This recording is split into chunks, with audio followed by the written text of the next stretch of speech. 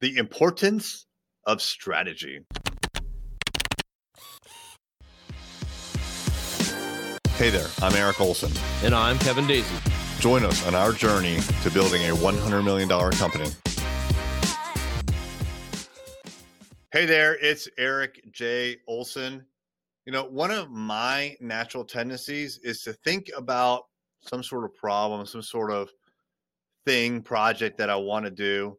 And I'll think about it, but I won't actually take the time to write down what I'm thinking, why I'm thinking it, and to flesh it out. Now, sometimes I do, sometimes I don't. It really kind of depends on the size of the project or the endeavor I'm about to take on. But generally speaking, I kind of think about it and then I do it. I just execute.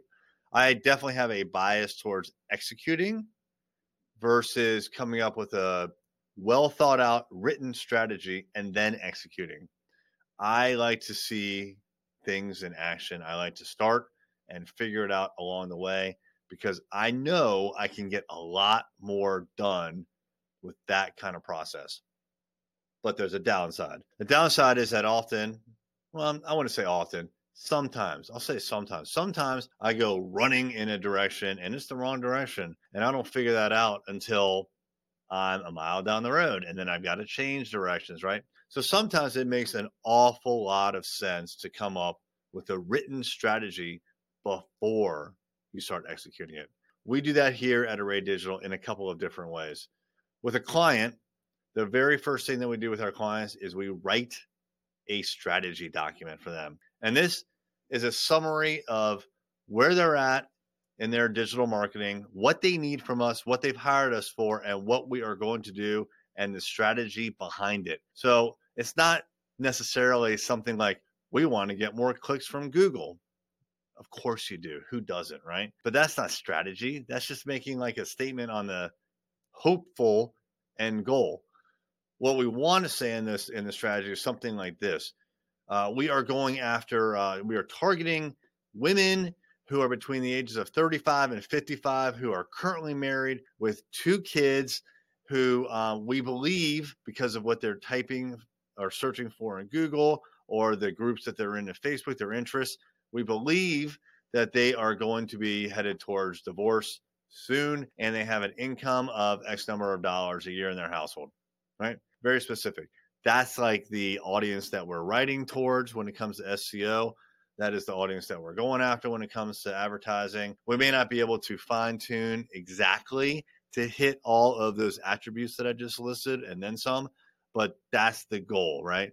That's the strategy. And then we'll say why that's the strategy. Why is that the strategy? Just as an example, I'm just going to go with it, right? Making this up on the fly. Well, because, and again, I'm totally making this up. I could be 100% wrong, but I'm making it up for the example. But let's say in the strategy, we say, well, it's women who usually initiate a divorce when it comes to high net worth families. Therefore, we want to target them. We want to speak to them. That's our avatar. That's the strategy. Go after them on places like Facebook because we're going for a slightly older demographic. Don't worry about Instagram, right? Because that skews younger. So those are the kinds of things that you need to put into a strategy document, in particular, a digital marketing strategy. There are other kinds of strategy documents that we've written here.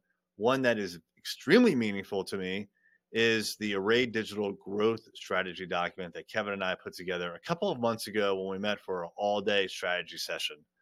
Now, the reason I am thinking about this now is because we wrote a 10-page document with all of our thoughts about where we're at, things we need to change, the approach we want to take. And then we came back and we executed against that written strategy that we shared with the entire team. Well, the reason I'm thinking about it is because I was looking at my calendar like a month out from now, and I noticed that we had already booked the follow-on meeting. We're going to meet once a quarter, all day long, just me and Kevin, to review our strategy and update what is next. We are on a massive journey here to $100 million, and we are creating endless opportunities there, but we're not going to be successful in this particular case if we don't have that written strategy, right? So sometimes you can kind of wing it. If I've just got like a task that I need to take care of, I'm not going to write a written strategy. I'm just going to jump in and do it. But if the task is big enough, if the project, the endeavor is big enough, like a digital marketing strategy that costs a client $5,000, $10,000, $25,000 a month, you need to write down a strategy. Or if it's the future of the company, right, that warrants writing it down versus just chit-chatting and hoping that everybody remembers what we talked about. That needs to be a written strategy.